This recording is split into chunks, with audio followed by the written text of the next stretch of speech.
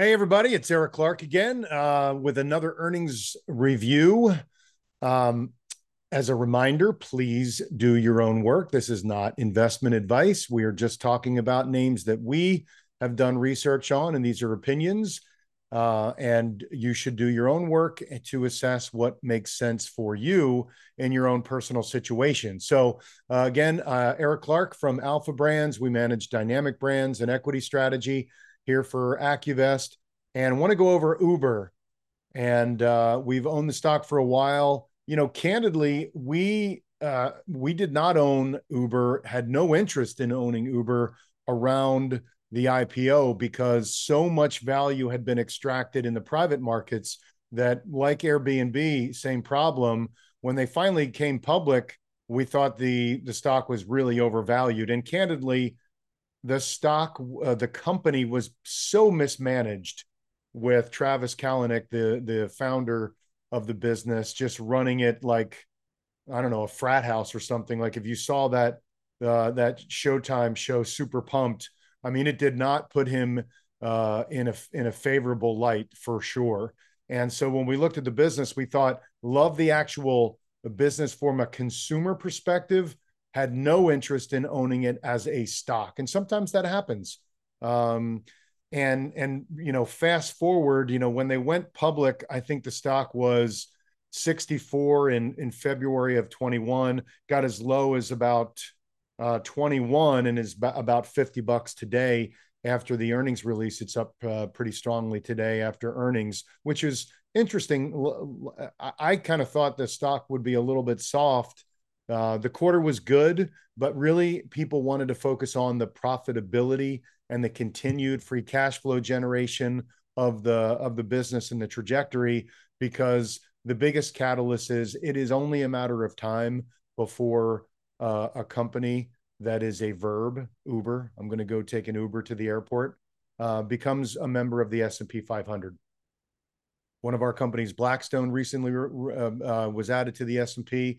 It's only a matter of time before KKR and Apollo, as well as Uber, and they are making all of the kind of check the box off for all the things that need to happen for them to be added to the S&P. So it's only a matter of time because they are profitable and meeting all of the requirements currently. So fast forward, Dara, who's the CEO, came from Expedia, had a exceptional run at Expedia. He was the CEO, I think, from 2005 to 2017. Expedia was up 672% versus the S&P at like 157. So annualized at 18 and a half versus 8. So crushed the S&P during his time at Expedia. It's only after that happened when the business of Expedia fell apart. But looking at their earnings release last week, things are back on track over Expedia. It's getting me very interested because it is super cheap stock in a really important category of travel. So anyway, from an Uber perspective, the business is being run like a business. Finally, it was not. It was run like a startup in zero interest rates, grow at all costs. Profits don't matter. Free cash flow doesn't matter. Just grow your top line revenues. And who cares if you're growing your top line if you can't figure out how to make money? Well, fast forward now, through some smart decisions, also, they divested a lot of their businesses that were non-core around the world, did some joint ventures to keep some ownership and revenue stakes. But globally, they are the leader in ride sharing, and increasingly, particularly in North America, on the food delivery. I do worry a little bit about food delivery. I mean, I'm a foodie. If you know me, I think the quality of food goes down when you get delivery. The food gets steamed, etc. And now it's ridiculously expensive. So if you spend $21 on food, you end up spending, like, between tip and delivery and service charges, like $35. So in a slowing economy, I do worry about that division. I don't worry too much about the mobility side and the ride sharing side. But the bottom line for the business, so I think it's but particularly with a catalyst for the being added to the S&P 500 and all the shares that need to be purchased when that happens, I think $60 is clear in sight from here. So that's still 20% higher. And then we'll revisit. I think it's over 100 billion in market cap now. So, but the important part is margins are increasing and getting better. Gross bookings are increasing and getting better. Revenue is getting better. Positive GAAP earnings are happening. Free cash flow is happening. This quarter, as reported this morning, was 905 million. So, all the right things are moving in the right direction. And that is what drives stocks. The freight business is a little bit more lumpy. I'm really not sure what the total addressable market opportunity for that is, and if they can capture it. There's a lot of competitors there. There's frankly a lot of competitors in the food service with Grubhub and DoorDash.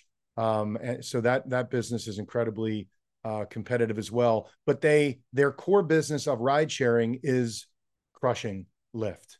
And Lyft might be just an acquisition target by an Uber or who a Google or something. So there might be some value in that because it is a pretty cheap stock, but it's clear Uber is the thing. When you think ride sharing, you think Uber first. And that's important from a consumer spending perspective. So they missed a little bit on the revenue, but most of the other metrics were pretty good. The guide was a little bit higher. And if you look, a couple of years out, the stock's trading at 21 or 22 times 2025 estimates with a free cash flow yield of like over 6, which is a radical change from what they were a couple of years ago. So I would not say that this stock is really expensive. And they still have a lot more market share and growth to come on a global basis.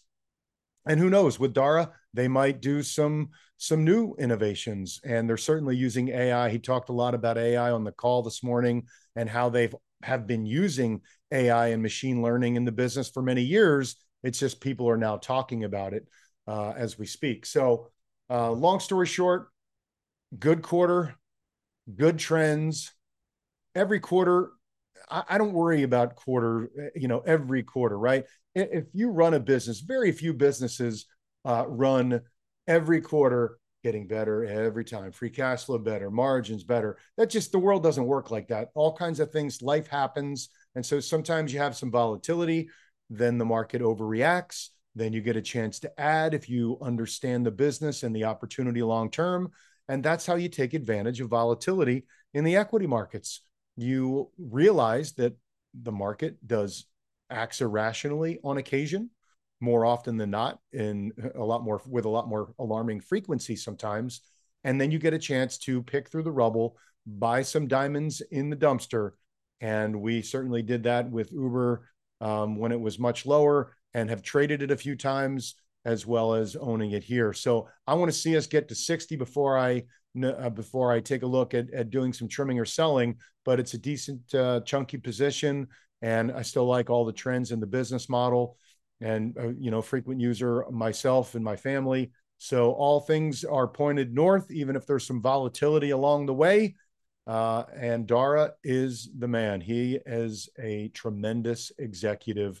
And frankly, he inherited an absolute shit show of a company that he has since turned around, and you're seeing the fruits of that labor and streamlining the business and scaling it and getting it more profitable and focusing it on running like a real business. God forbid we should run a business like a real business for profits. For some reason, that never occurred to the prior management and founder. There you go. There it is. Thanks a lot. And we'll come to you with some more earnings reports and market commentary going forward. Thanks a lot.